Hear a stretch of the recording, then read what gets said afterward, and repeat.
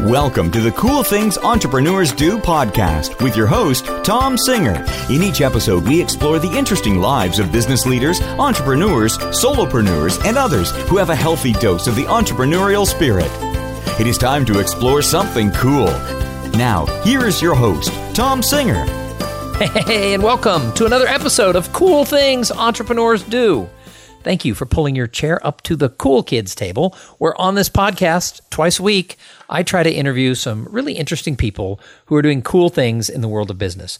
If you tuned in to the last episode, you know that we had probably one of the coolest episodes. We had one of the founders of Ministry of Supply. If you have not heard the episode with Aman Advani, immediately skip this episode, go back to 334 and listen to that, because he gave the best answer in 334 episodes, about 300 interviews, of what's the coolest thing you're doing in business right now. You need to go back and listen to his answer. But then immediately come back to this show, because we found somebody just as cool for episode 335. So before we get started, hey, you know what? If you want to follow us on Twitter, go to @CoolPodcast. If you're a Facebook guy or a Facebook girl, you can go over to Cool Things Entrepreneurs Do. And if you'd like to join the group coaching program, check out what I have to offer at potentialmastermind.com. But the real request I have for you is, will you please go over to iTunes and subscribe to the show, and maybe even leave a review? Because when I get a review for the show, it just gets me all excited and tingly. So let's make me have a happier day. Go review the show. So let's jump into today's interview.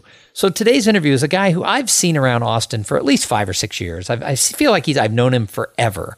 But we're going to find out a little bit more about who he is and what he does. His name is Thomas Umstead, and he helps authors become rich and famous. Now, why he hasn't helped me, I'm really not sure, but I'd like to be rich and famous, but this is what he does. He is a consultant who helps people sort of grow their brands, and that's something that is so important in the world that we live in, because you may or may not have noticed, if you're an author or a consultant or a speaker or a podcaster, there's a lot of noise out there, and there's a lot of competition. And what Thomas helps you do is rise yourself above all that noise. So, hey, Thomas, welcome to Cool Things Entrepreneurs Do. Thanks, Tom. It's exciting to be here at the Cool Kids table. It's my first time. Yeah, you know, nobody ever invited me in high school to the Cool Kids table, so I created my own right here on Podcastville. So there you go. I was homeschooled, so there was no Cool Kids table for me. Or there was. That's where your mom put the cool kids. That's right. So we were all special snowflakes. Absolutely. Well, now let's start with that for a second. I don't meet a lot of people, because I'm 52 almost. I don't meet a lot of people who are homeschooled. As you go down the pecking order of age, it comes up a little bit more often. But what was it like to be homeschooled? So we were doing it in the early days when we were still hiding from the police. It wasn't illegal, but it wasn't lawful. It was in this vague, ill-defined area. And even after it was made officially legal, people were still very nervous about it. And not all police officers knew that there was this thing called homeschooling. So we were afraid they'd take us away or lock us up or take us to a public school, which was very scary for us. But I will say it really helped me as an entrepreneur. I started my first businesses as a homeschool student. I taught web design. I taught a 2-semester long web design class as a 16-year-old, which no one told me was weird. I didn't have anyone around. You're like, that's not normal. And so I got to learn how to do accounts receivable and payroll. I had an eBay business in high school, and that continued. And I've never ended up getting a job for the man. I've always had my own business. I did take a short break and got a regular job, but for the most part, it's been me on my own. Well, it's interesting, because I usually ask people, what was sort of your first job out of college? And you looked at me like, duh, I worked for myself. Like, didn't everybody? And well, so I graduated in 2008, which was not exactly the world's best job market. Well, that's probably true. So did it make your relationship with your parents closer, or was it like, my God, I can't get away from these people? I had a great relationship with my parents, and I still do, thankfully. My dad is also an entrepreneur, so I learn a lot from him, and I go to him regularly with questions. And he's also my accountant, so I get some free tax advice over the dinner table from time to time. Awesome. So why don't you tell everybody, I don't really do long bios here. I sort of said that you help authors. Why don't you tell everybody what you do? I mean, what is your business? How do you pay the rent? So we have a couple of products that are to help authors with WordPress websites make those websites more effective. One is a plugin called MyBookTable, and it creates a bookstore and gives you search engine optimized book pages, and it's free. We have a free version that's very popular, and people use it all over the world. In fact, I had somebody from Japan translating it into Japanese today, which is very exciting. So that's a fun plugin, and it's the number one. It's tied for number one most popular plugin for authors on WordPress. So that's our bread and butter. And then we also have a plugin called My Book Progress, which helps you create a progress bar that helps you grow your email list and grow your platform so that when you do launch the book, you already have an audience of people ready to read it. And then I also have a podcast, the Novel Marketing Podcast, which is to help authors sell more books, but it's also for really anyone who's on a small marketing budget. We talk a lot about guerrilla techniques for getting the word out and selling more products. So one of the things I tell everybody is if you have a podcast, the best way to find podcast listeners is people who are already listening to podcasts. So can you repeat the name of your show? Because we have a lot of people who are on small, tight budgets when it comes to marketing, myself included, who probably need to listen to what it is you're doing. And Novel Marketing. And it's novelmarketing.com, or you just search in any of the podcast stores for Novel Marketing. Awesome. So you've been an entrepreneur forever. So what is it that you love about the life of working for yourself? You said you had a little stint with a job, so you know what it's like working for somebody else. What do you love about working for yourself? I love the freedom that it gives me. Having always had that freedom, and especially being homeschooled with an entrepreneur dad, we would just go on vacations on off-peak months. So much more affordable. I had to take my kids to Europe in like July. It's like half price if you go in like April. Oh, yeah. We went to Branson, Missouri in late October, and it was us and lots of like retirees. We were the only people within 50 years of our age there, it seemed. But everything was very cheap. I don't know that I'd ever take my kids to Branson, Missouri, but okay, whatever. I get the gist of it. Exciting homeschool fun in Branson, Missouri. But yeah, was that during the time when you guys were studying Dolly Parton or what? Weird Al Yankovic, he's a comedian. We were learning about the Iron Curtain in the Soviet Union from a comedian who'd been there. But so I got to see that freedom that he had, and I wanted that freedom for myself. And there's a lot of cost to being an entrepreneur. It's not all roses and butterflies, but having your fate in your own hands, or at least more in your own hands, I really find appealing.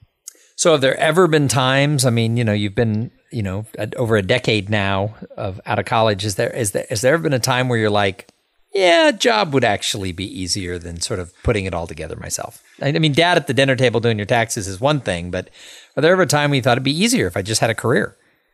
I did. And for a time, I served as a marketing director for a marketing agency. And that was a lot of fun. I was getting paid every 2 weeks. What? The same amount. What? So weird. That had never happened in my entire life. I haven't seen that in 9 years. That's so weird. Yeah. And so I was so used to saving money, because when you're an entrepreneur, money tends to come in peaks and valleys. Chunks. Yeah.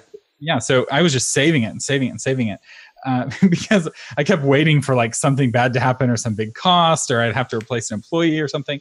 And so that was nice. And that was something I enjoyed. But ultimately the siren song of freedom and starting my own business called again. And so I'm now doing my own thing once more. Now, one of the things you do to kind of promote your business is, I know you speak at a lot of conferences and you do a lot of stuff. So how does that tie in? Obviously, authors have to do that. But as a marketing consultant, why are you out there as much as you are?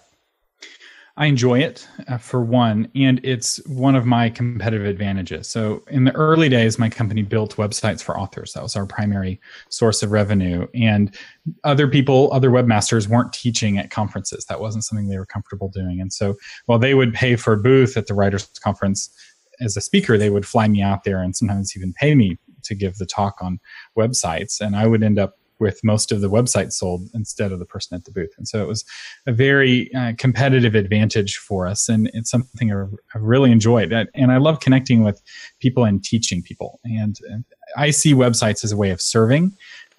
Authors, have the most effective websites when they serve people the best, whether that's making them laugh or educating them or making their life in some better way. And that's a very contrary view. A lot of people think their website should be all about them. And I just don't think that's the most effective way to do a website. So I'm kind of on a mission to see websites as service. And so that's another advantage of being on the road, is that I get to kind of bring this gospel to people and say, hey, there's a new way, a different way of thinking of your website.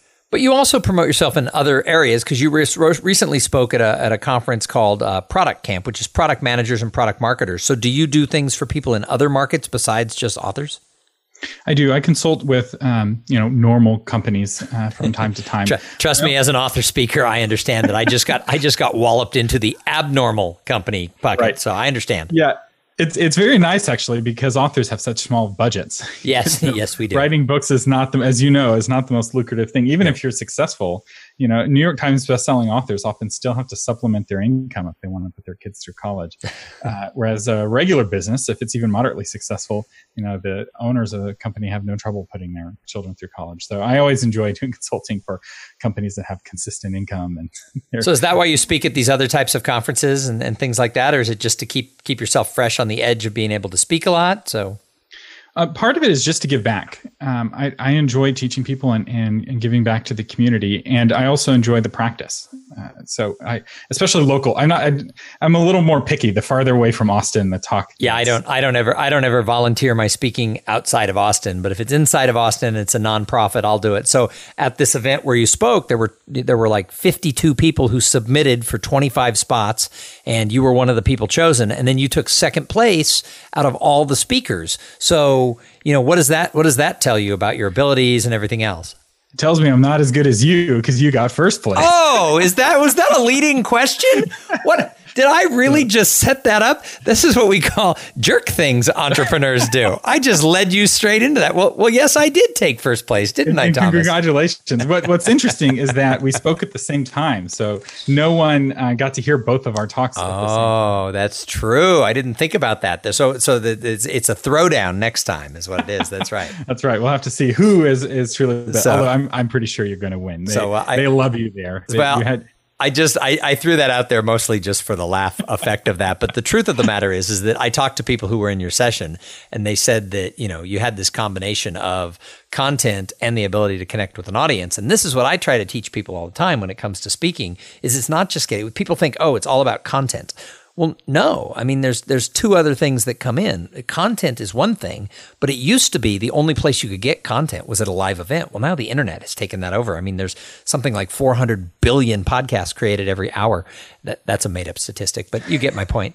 But there's content everywhere. So now it's really the context. It's how does that content, how do I put that into practice in my life?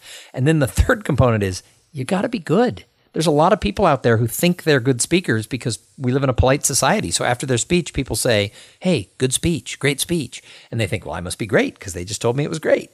But the reality is that you are great because that's, I've seen you do it before. And it's that ability to sort of touch people on a level where they know you're there for them. Well, thank you. It's something I enjoy. How did you learn to do that is the question.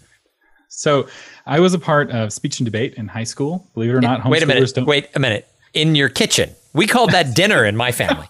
Speech and debate was just dinner.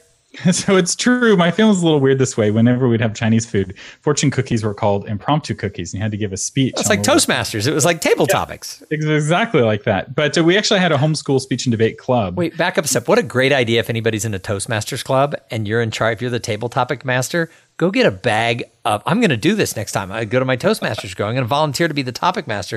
And you bring a bunch of fortune cookies and let people break it open and go. That's a genius idea. Yeah, another genius idea that my dad had was it's a little more intense than Toastmasters. You'd have a younger sibling with rubber bands, and every time you'd say or they get to shoot you with a rubber band. And it was quite effective motivation, especially if it's a younger brother. No verbal tics at all. Give it back to the older brother. That's right. No, we actually helped start the first homeschool speech and debate club, or one of the first ones here in Austin. It's still going today, and I go back every once in a while and teach the young kids who get younger and younger every year. Yeah. Well, trust me, I'm 20 years older than you. I know how that works. So here's the question then. If somebody's listening to this and they want to start their own thing, they want to go out and be a consultant. They'd rather do that than what they're doing. What advice do you have for them? How does somebody become an entrepreneur if they weren't homeschooled and didn't have a dad to do their taxes for free? So the first thing you need to do is realize that you're not an entrepreneur right now, and that it's a skill that you have to learn. So, and that being good at something doesn't make you an entrepreneur at doing that thing.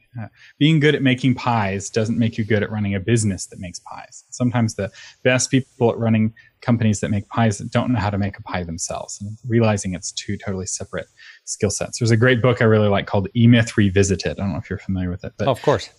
3 separate millionaire entrepreneurs recommended it to me on 3 separate days as I was at conferences. I was like, okay, I'll read it. I get it. The universe keeps throwing this at me. I'll do it. So I read it, I put it into practice, and my business doubled in the next 12 months, putting into practice some of the principles of that book. And the most helpful was this org chart exercise where they say, create an org chart for your organization of the ideal size of your business. And then put your name in all of the circles, because at first you're a solopreneur and you are the guy. So you have your name in the accountant circle, and you have your name in the customer support circle and the customer acquisition circle. And then you just kind of look at it as you grow and as you get stressed out, and you're like, which of these circles, which of these job roles is causing me the most stress? And those are the ones you start to hire people. And what takes you from being a solopreneur to being an entrepreneur ultimately is having a team around you. And that is the real challenge, because it means allowing other people to do things differently than you would do them yourself. And so that's a bit of an adjustment. And that's probably the hardest thing for people who are going from solopreneurs to entrepreneurs, is being able to see things in terms of we instead of things in terms of me. Mm-hmm. No, I think that makes total sense, and that's really good advice. So I talk a lot about this gap that exists between potential and results, because I think everybody gets so excited about their potential. They're starting a business, they've written a business plan, they know how to make pies, and they know how to run a business, and they read the E-Myth Revisited, and they've studied all this stuff, and it still doesn't mean they're going to get success, because everybody thinks knowledge is power. I mean, knowledge is simply a setup for potential. But you have to take certain actions to get to the results. And so what do you think an entrepreneur has to do to get across that gap from potential to results? Well, the first thing they have to do is actually ship their product into the world. I feel like for a lot of entrepreneurs, and this is definitely true with authors, there's all of this potential, but you'll never see any of it until your book is actually on Amazon. But for entrepreneurs in more standard industries, I would say the biggest thing is learning how to work with a group, learning how to delegate. Once you learn how to delegate, your potential is no longer limited to what you're able to do as an individual. You can suddenly work through the hands of other people. And not only does that allow you to do more good, because businesses do good because the only way someone's going to pay you is if you're making their life better in some way, but you're also creating jobs for people who wouldn't have a job otherwise. And you're able to do good by doing well, as Benjamin Franklin would say, and learning how to delegate. I heard this, I think it was from John Maxwell. He has the 5 steps of delegation. First is I do and you watch. Second is I do and you help. Then you do and I help. And then you do and I watch. And then finally, you do and somebody else watches. And those steps, people often skip those steps. They get so stressed, they hire somebody and they're like, here, fix this problem. Right. And they just tell me how it goes. And it's what's called delegation through abdication. And it always ends badly. Right. Right. Yep. That makes total sense. Hey, I'm not going to let you go yet. This is a great interview. We got to ask you a bunch more questions. But first, I have to thank the sponsor of this episode. So this episode is brought to you by Podfly Productions. Podfly takes the time and the headache out of creating your own podcast. They set you up with the right equipment, training, and guidance to ensure that you sound amazing. Podfly does all the heavy lifting and the technical work so that you can focus on creating great content, growing your audience, and interviewing real cool people like Thomas Umstead. Hey, if you want to start a podcast, and I know some of you do, jump over to podfly.net/coolthings because they have a special offer for the listeners of this show. So Thomas, I call this show Cool Things Entrepreneurs Do. What is the coolest thing you're doing in your business right now? So the biggest thing I've started getting into recently is creating online courses, which connects my desire to help authors and to teach authors with my desire to stay home with my wife and not travel so much. Do you have children? Not yet, but I'm recently married, and okay. I'm finding that when I was a single man with nothing holding me down, I traveled all over the world. I'd be in Hawaii, I'd be in Canada, I'd be in Scotland or Russia, and now I'm getting these invites. I'm like, I don't know if I want to go by myself. That doesn't sound. Does your wife have a job in the real world? She works with me, so when I can, I like to take her. I was going to say she can just go with you. Yeah, I have a week-long speaking event in Hawaii, and I'm going to be taking her with me. So, nice. I've never spoken in Hawaii. You know, I've had the opportunity a couple times, and it hasn't worked out. And so that's on my bucket list. So for all the Hawaii listeners, I'm looking to come to a conference. So. Yeah, the biggest adjustment for me, like normally when you speak, you're supposed to, dress at or above that of the audience. But in Hawaii, everyone is wearing Hawaiian t-shirts. And my first day speaking there, because I've spoken there before, I was wearing this like suit and tie, and everyone was laughing at me. Right, I was like, I need to adjust this. So anyway, get thee to a flowered shirt store. Yeah, by the end of the week, I was wearing a Hawaiian shirt like everybody else. I'm awesome. Like, I get it. I'll drink the Kool-Aid, but it was a great experience. But the courses are fun because I get to help people, and I get to help more people than I would be able to see at a speaking event. Nice. Without all of the travel and cost. So have those courses released yet? Are they stuff still there in production?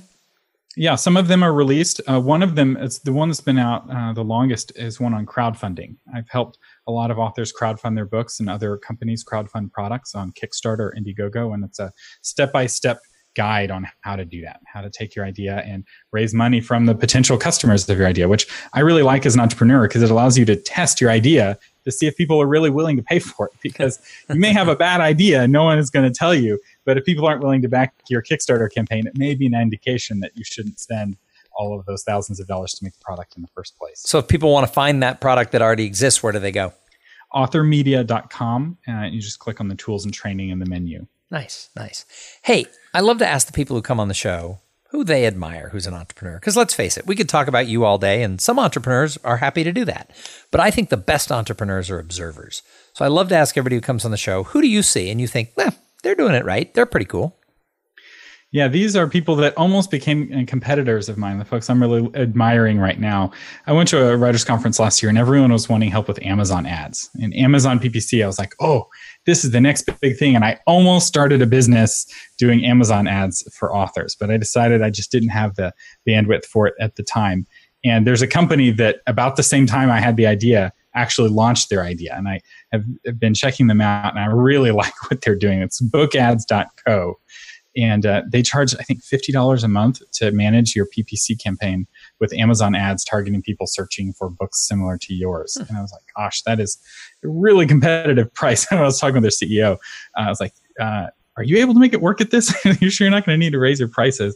But I really admire what they're doing. And they're really serving a niche, because to be good at PPC, you have to be able to read spreadsheets and look at data and numbers. And most authors, that makes little red splotches break out on their skin, and like pretty soon they're like wanting to drink alcohol, and it just puts them in a destructive pattern. Have you been bugging my house? That sounds like what happens to me. Yeah. And so anything that takes that stress away from an author and helps them spend more time writing is really exciting. Awesome. So the final question I ask everybody who comes on the show is, what do you do to give back to the greater good? Because I think as entrepreneurs, we really have an obligation to do more than just make cash.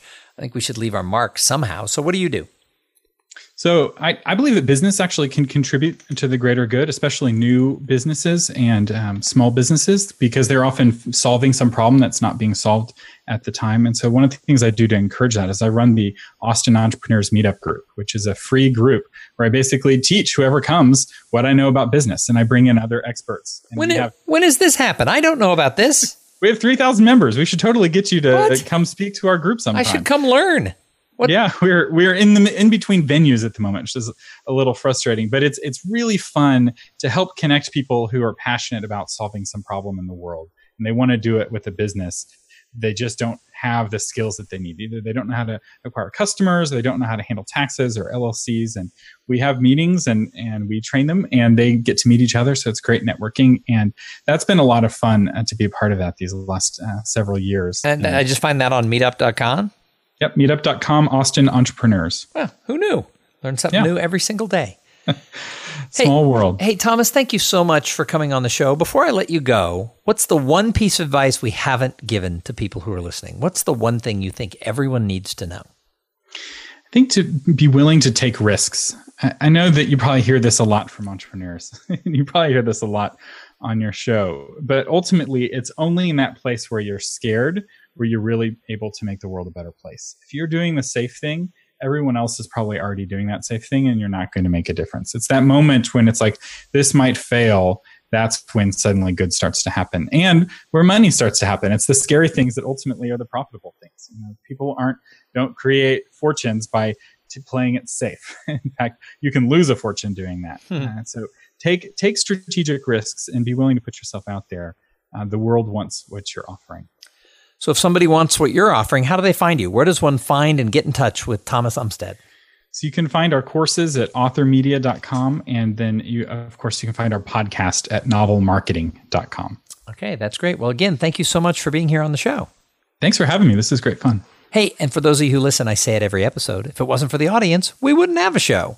So please come back in a couple of days because we try to release this every Tuesday and Thursday. I'll be honest, we've missed like 12 times in the last 3.5 years. So odds are we will be here on a Tuesday or a Thursday with a brand new fresh episode with somebody just as cool as Thomas. I know you're thinking, how is that possible, Tom? How do you keep finding these guests that are this cool? But I keep finding them. So I will continue to do that. But all seriousness, we are going to be back in a couple days. But in the meantime, I challenge you, go out there and have a great day. Thank you for being part of the Cool Things Entrepreneurs Do podcast. Without your participation and listening to these conversations, there is no show. Connect with Tom at tomsinger.com and follow him on Twitter at @TomSinger.